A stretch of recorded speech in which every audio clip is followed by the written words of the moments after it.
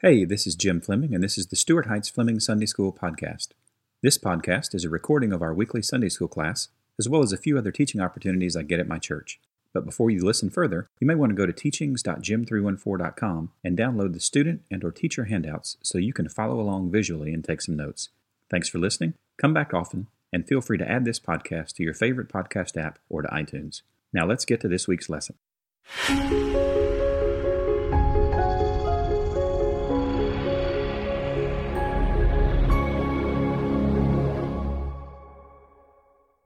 Well, good morning, everybody.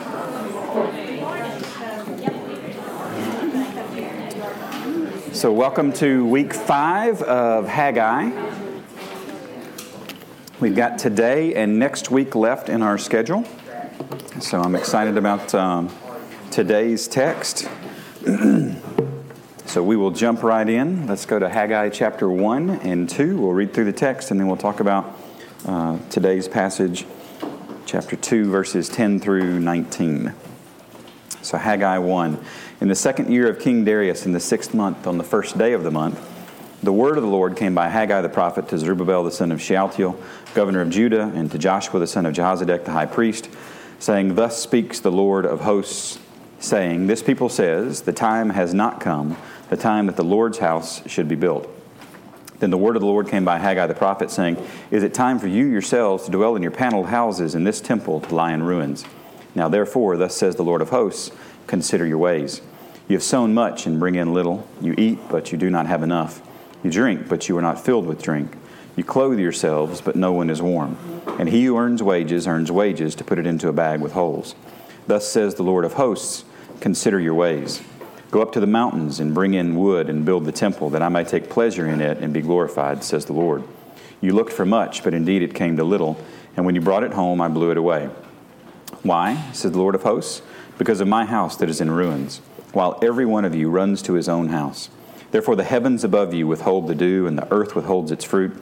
For I called for a drought on the land and the mountains, on the grain and the new wine and the oil, on whatever the ground brings forth, on men and livestock, and on all labor of your hands. Then Zerubbabel the son of Shealtiel and Joshua the son of Jehozadak the high priest, with all the remnant of the people, obeyed the voice of the Lord their God and the words of Haggai the prophet, as the Lord their God had sent him. And the people feared the presence of the Lord. Then Haggai, the Lord's messenger, spoke the Lord's message to the people, saying, I am with you, says the Lord. So the Lord stirred up the spirit of Zerubbabel the son of Shealtiel, governor of Judah, and the spirit of Joshua the son of Jehozadak the high priest, and the spirit of all the remnant of the people. And they came and they worked on the house of the Lord of hosts their God, on the 24th day of the 6th month, in the 2nd year of King Darius. Chapter 2. In the 7th month, on the 21st of the month, the word of the Lord came by Haggai the prophet, saying, Speak now to Zerubbabel the son of Shealtiel, the governor of Judah, and to Joshua the son of Jehozadak the high priest, and to the remnant of the people, saying, Who is left among you who saw this temple in its former glory, and how do you see it now?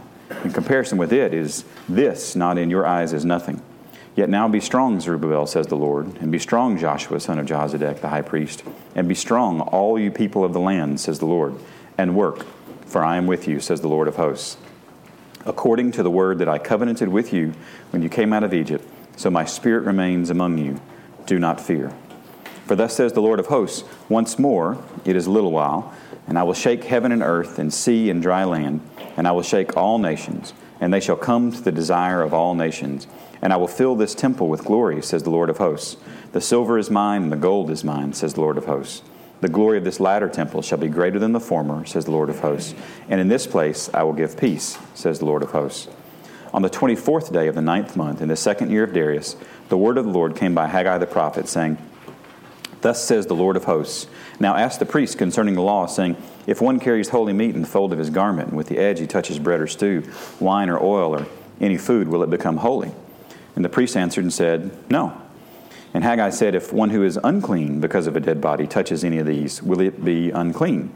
So the priest answered and said, It shall be unclean. Then Haggai answered and said, So is this people, and so is this nation before me, says the Lord. And so is every work of their hands, and what they offer there is unclean.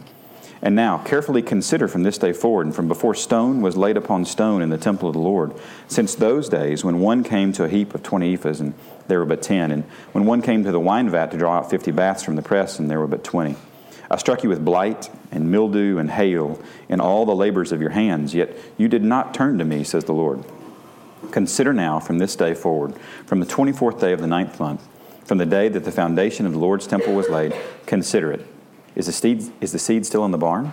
As yet the vine, the fig tree, the pomegranate, and the olive tree have not yielded fruit. But from this day I will bless you.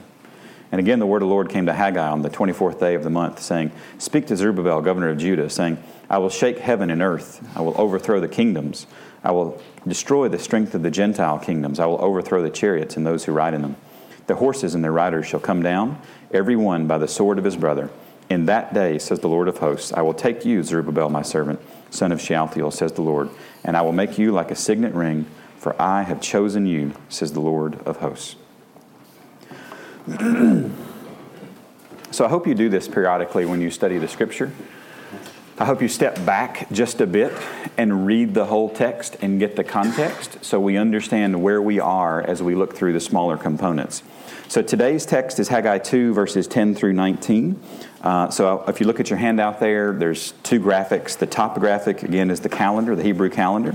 So you see the inner circle, the darker inner circle there with months of the Gregorian calendar, the calendar that we use, and then the outer circle with the names of the months of the Hebrew calendar.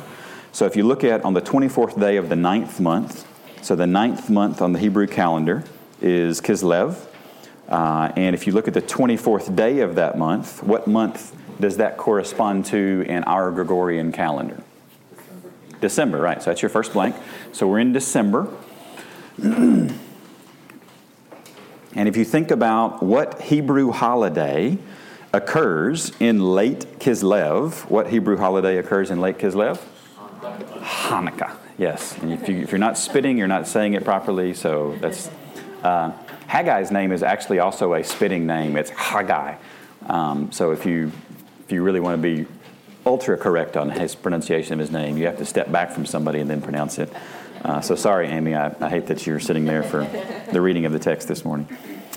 So just an initial question, just want to set a timeline here. Would these Jews have been celebrating Hanukkah at around that point in the year?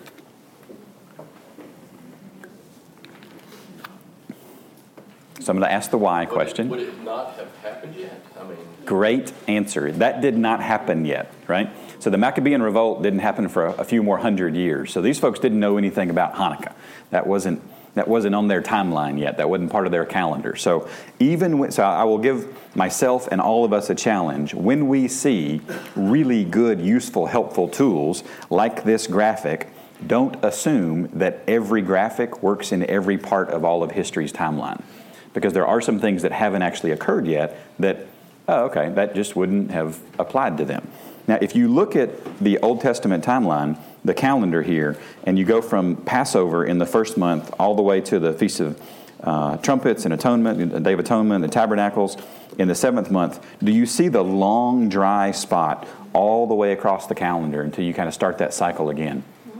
And that's what the Old Testament, the calendar was built in with this activity, long periods of dryness. Activity, long periods of dryness.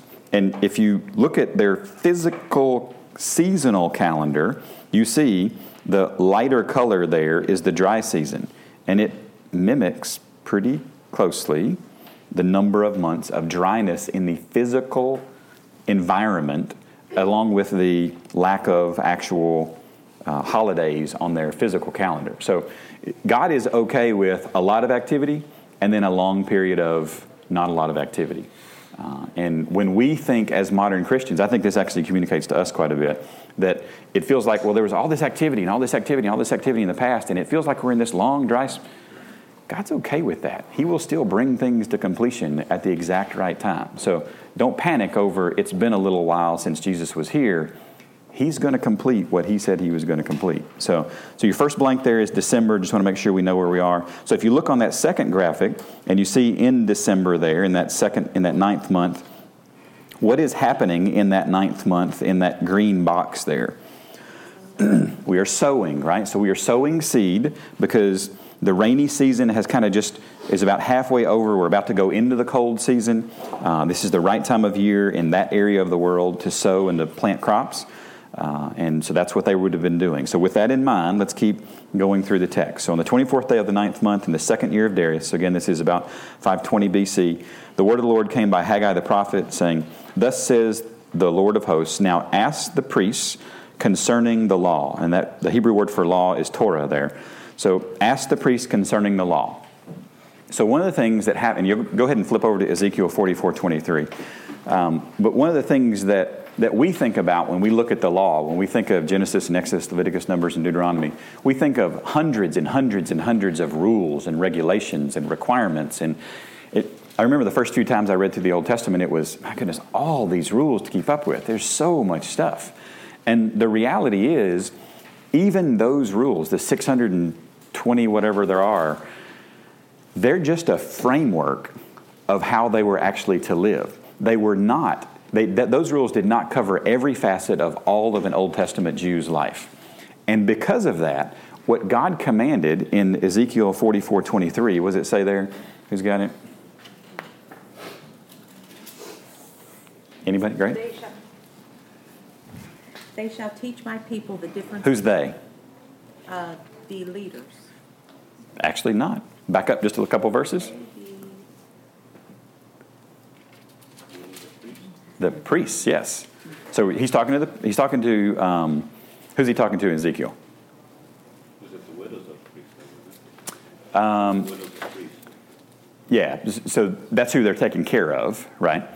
But he's specifically talking about the priests and the priest's duties. So come back down to verse 23, and what does it say in 23 now? Okay, back up, Levitical.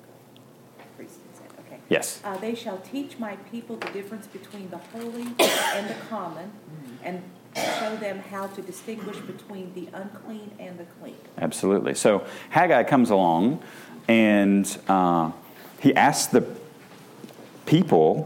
priests a question saying, if something's holy, is it holy? If something's unclean, is this unclean? So the priests are supposed to be able to know the answer to this question.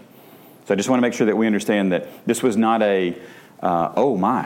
what do we do? We're being asked a question about the law. I'm not sure how to, no. This would have been theology like 099 in college. This is not even a 100 level course for them. This would be really basic introduction to things that you would have known before you even got into the priesthood.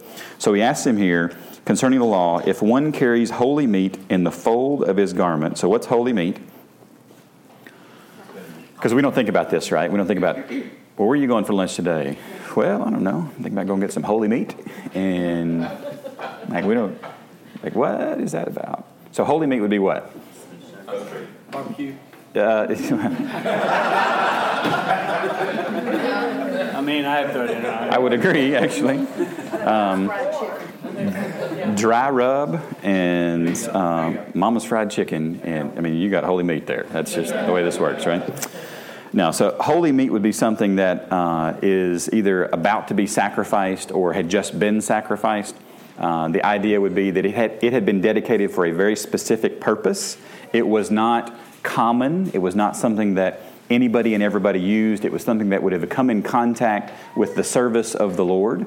It was special. It was set apart. So the idea is you've got something that has been dedicated. It has been set aside as holy. So let's think about how holiness works.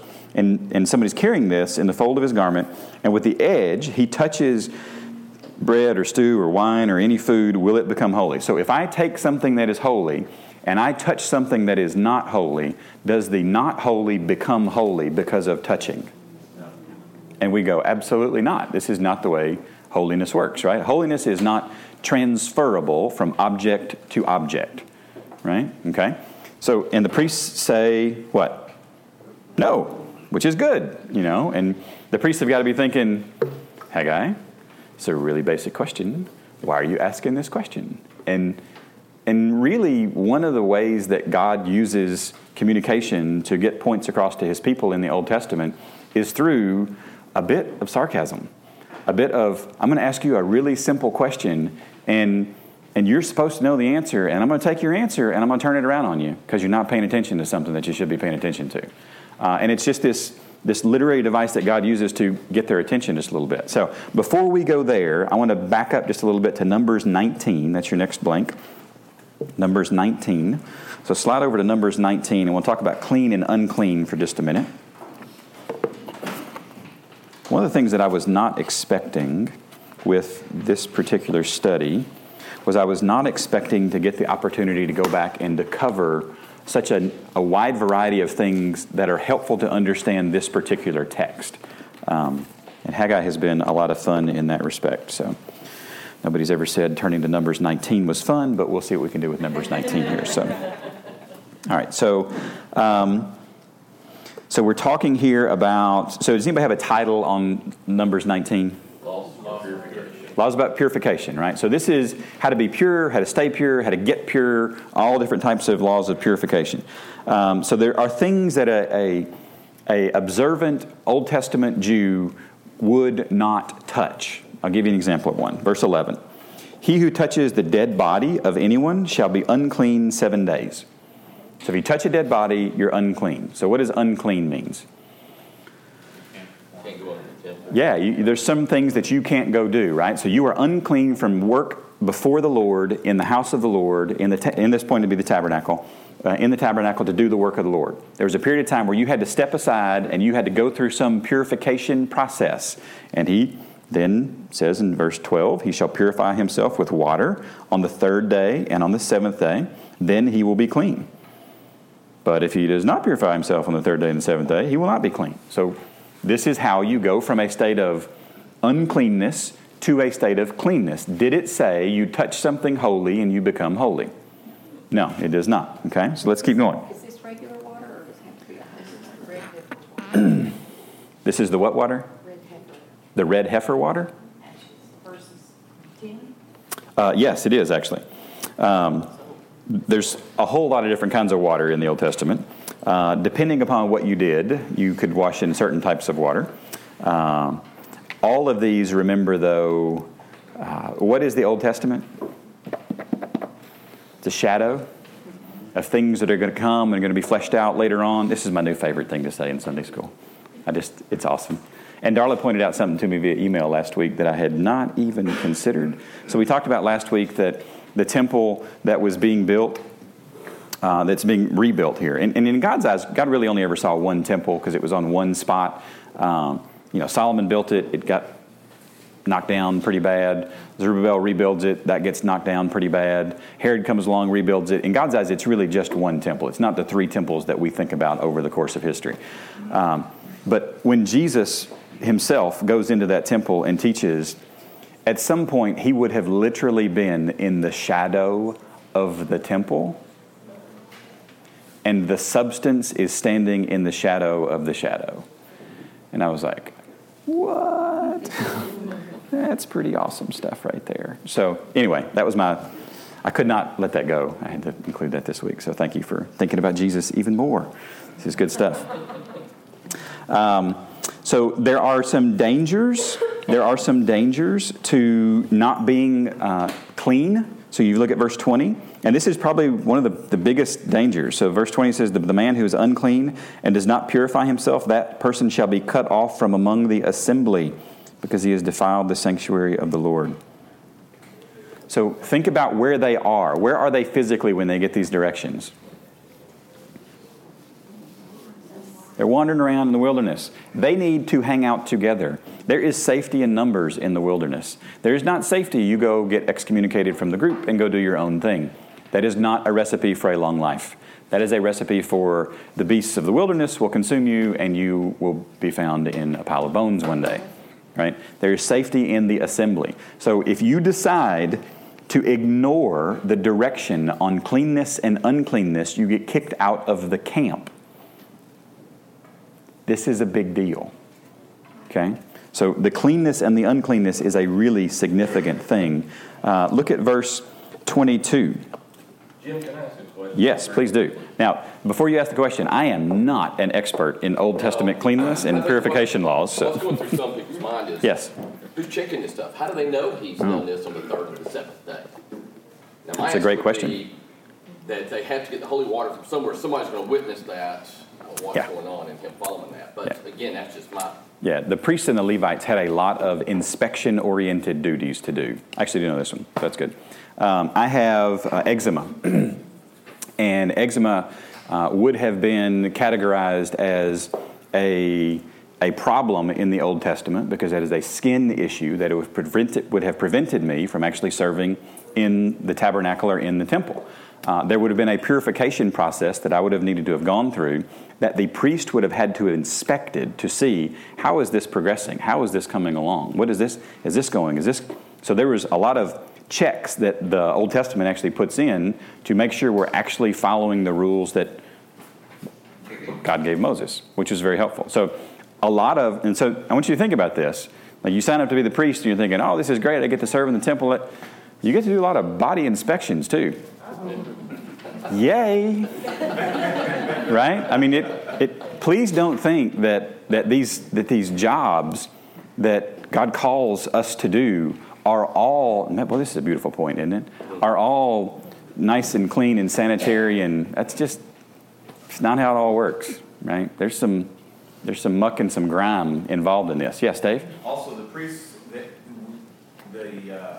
Levites, they got all of their food, their materials, Absolutely. their clothing, everything came from the temple, the duties that they performed. Right. So if they're excommunicated, it would be like they lost their job, their house, their food source. That's exactly right. Every single thing. Yeah. When the people didn't sacrifice as they should, the Levites didn't eat as they should.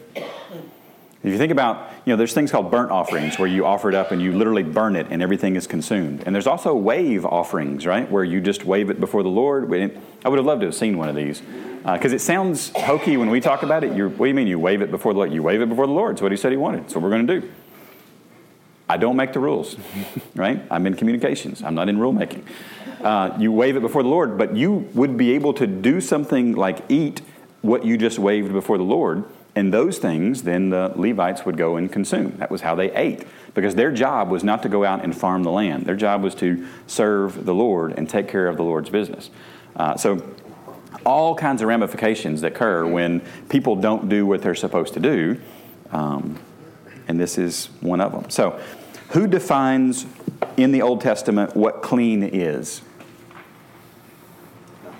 God defines what clean is. It's a really simple question, right? I just want to make sure that we understand that this was not the priests coming up and saying, oh, we get to make a judgment call and this is clean and this is not clean. No. God set out the rules for this is clean and this is unclean. And God told the priests to go and make the call on something that the Old Testament didn't cover.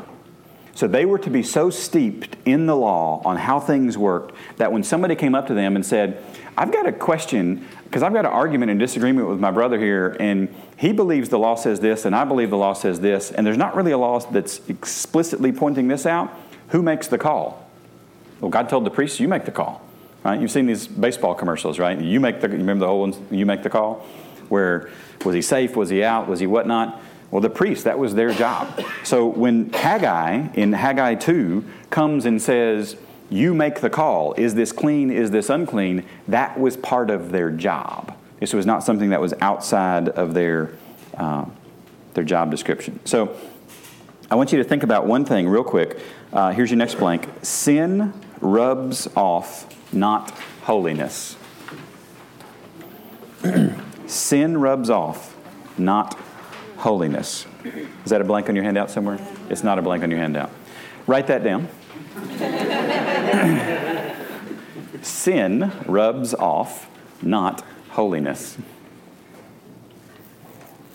I knew when Darla had a puzzled look on her face and she flipped over the handout and then flipped it back and then flipped it over again that I had made a tragic mistake.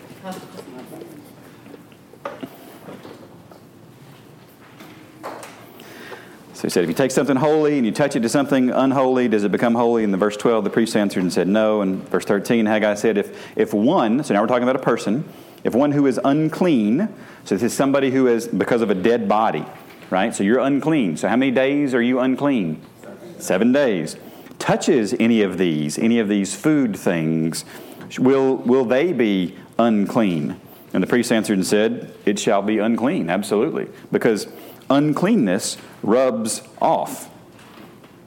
This is the way this works. And Haggai answered and said, so is this people. And now comes the kind of snarky remark here just a little bit. Because I've teed you up. I've asked you really simple questions that you know the answers to. And now we're going to take this and we're going to put the mirror really, really close and say, yeah, you got a problem.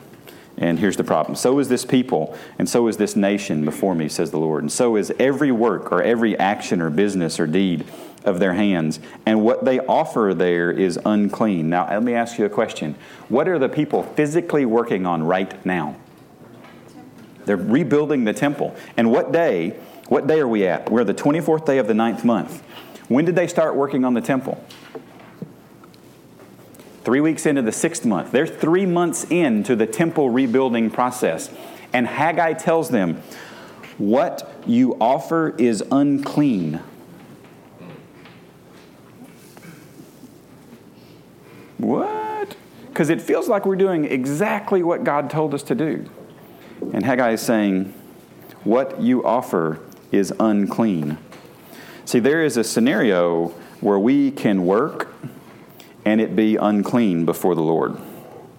Because when our hearts are not right, it does not matter what our hands are doing. Does this make sense? God wants both our heart to be true and right with Him and our hands to be true and right with Him. He wants both.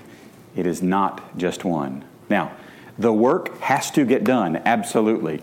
And hi, my name is Jim, and I am guilty of saying, I am all about execution. Let's go fix the problem. Let's go solve it. I need a 19-step process, and I want it documented and signed off by all parties that agree.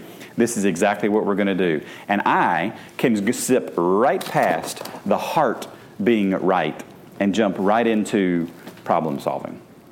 Has anybody ever experienced this in their own life? Yeah. Now, the other side of that is I only want to sit and worship and not do any work whatsoever. Right? So there's two ends of this spectrum. And what God is saying is we need both. Now, I am not a phenomenal fan of J. Vernon McGee's illustrations. I think many times he gets them wrong, but he has a fantastic one here. And I made it a blank. Haggai is an alarm clock. He wakes us up and he disturbs us. And I've never heard anybody talk about, I love my alarm clock. It is the greatest thing in my house. Does anybody think your alarm clock is the greatest? I don't know. If you do, I don't want to know you. That's you're his. There you go. Okay, well that's good. Well, that was very sweet. That was very sweet. She doesn't love me at the point of waking. Yeah. Okay. Yeah, I'm not going to tell any personal stories there. I like sleeping where I sleep, so we'll leave that at that. But the alarm clock serves a critical function. The alarm clock rouses us from a state of unawareness to a state of readiness for work, readiness for action. It jolts us many times into a state of, oh, all right, I got something I need to go do. I got to go take care of this. And Haggai serves as an alarm clock here, which I think is just absolutely beautiful. I'll give you another quote from J. Vernon McGee. Trying to make yourself acceptable to God through ceremonies and all that sort is like pouring a gallon of Chanel No. 5 on a pile of fertilizer out in the barnyard in an effort to make it clean and fragrant.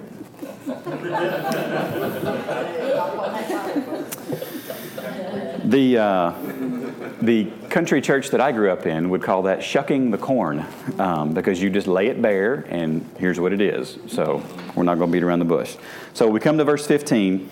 It says, and now that I have jolted you just a little bit, now carefully consider. And remember back from Haggai 1:5, this put your heart to the path. This is a very similar phrasing here. Carefully consider from this day forward, from before stone was laid upon stone in the temple of the Lord. And that would have been 16 or so years earlier. Since those days when one came to a heap of 20 ephahs. Look in your personal text of the scripture here. I want you to see what your copy of the Bible says for this heap of 20 ephahs, which is not something that I come across on a daily basis, a heap of 20 ephahs.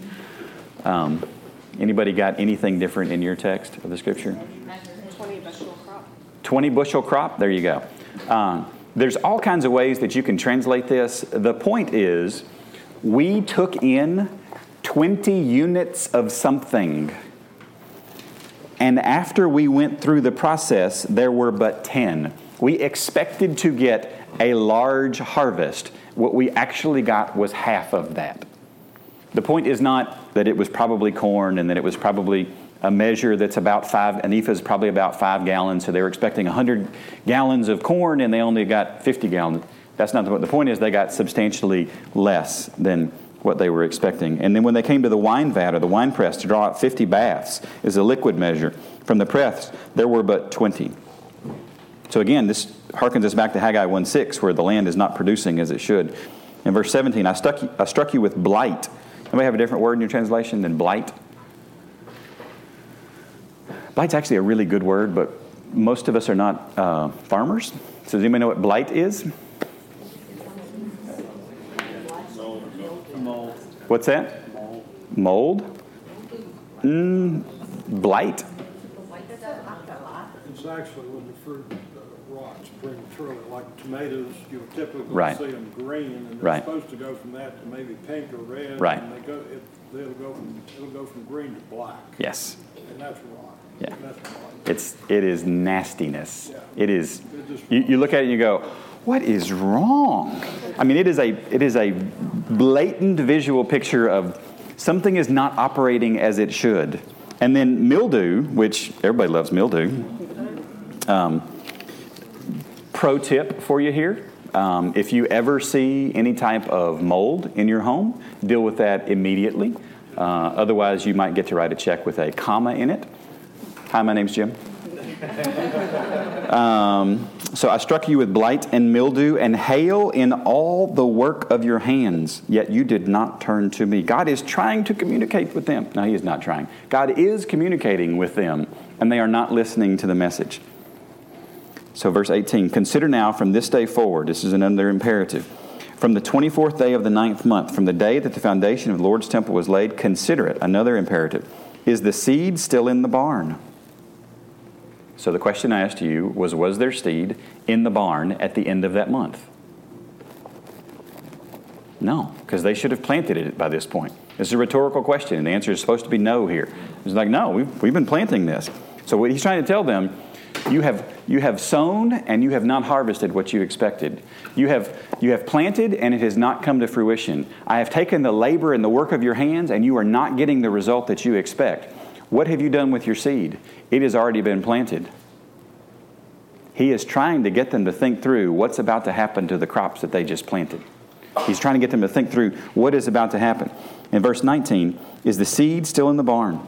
As yet the vine, the fig tree, the pomegranate, and the olive tree have not yielded fruit. But from this day, what? I will bless you. And this to me is utterly, utterly beautiful. See, there was a process, and I do not know why, but there was a process that they had to go through because of their prior disobedience. And God was saying, I'm trying to get your attention. I'm trying to get your attention. I'm trying to get your attention. And we're not actually told what happens on this day. Perhaps there was some heart change of theirs on this day that Haggai saw, that God saw and communicated to Haggai. But something changed on this day. And God, in this passage, is giving them hope, which is what you would need. Remember, they just came out of 70 years of captivity. All they wanted to do was to get back to the land. When we get back to the land, everything's going to be great. And they get back to the land and everything is not great. Everything is awful. Their work is not fruitful. The ground is not producing. There is blight. There is mildew. There's hail. You know what hail is? Stones falling from the sky. That's not supposed to happen, y'all. Okay? This is not good for farmers. It's like farming 101. What do you not need? You don't need hail. Right? That's not part of the recipe. You need sunshine and you need some water. There's no hail in that. Leave the hail alone. Right? So, yeah, don't go crazy on me. Okay? So what's the application here? All right, let's jump ahead. What's the application? Number one, purity matters. You see how this is a shadow of something to come? If we allow uncleanness to run rampant in a modern day church, what happens? Badness happens. very badness happens, right? So what's the personalization? Clean up often. Clean up often. Somebody asked Zig Ziglar one time, they said, why do you talk so much about encouragement and motivation? He's like, well, it's, kind of like bathing. We recommend it often. You ought to bring your own encouragement. You ought to bring your own motivation. We recommend bathing often. You ought to bathe often so that we stay clean and we stay ready to go and ready to do what we need to work. So clean up often. Number 2, God sets the standard. So I think a good thing to do would be know the standard. I'm going to change that. Know the standard and live the standard. Number 3, substance overshadows. So look for the shadows, but love the substance. Don't fall in love with the shadow. Number 4, sin hurts. So this is I would say, a biblical way to describe actions have consequences. So don't be bitter, but be thankful. Because they had to live in the result of their sin through crops that weren't working right and productivity that wasn't there. But there was hope, and they should be thankful for the hope, and we should be thankful for the hope. So hearts plus hands equal obedience.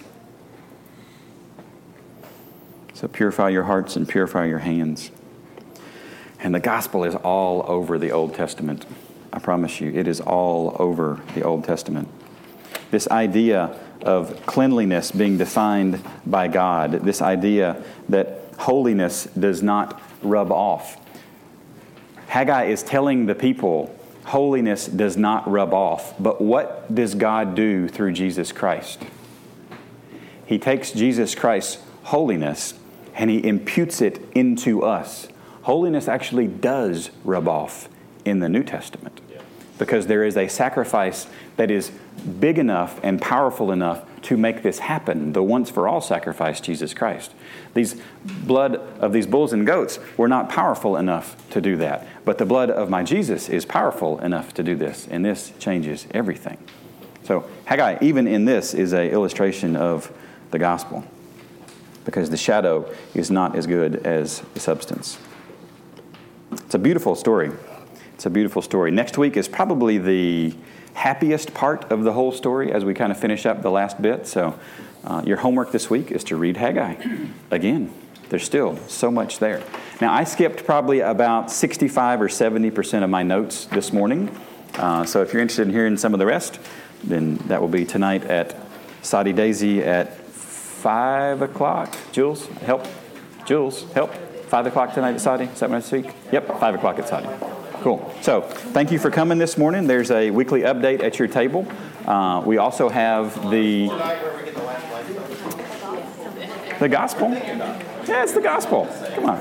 We're going to end with the gospel, dang it. That's exactly right. On your weekly update, something to be aware of, the lesson schedule. So today was Haggai week 5. Next week is Haggai week 6. George Jackson is going to be covering 2 weeks for me on October 30th and November 6th.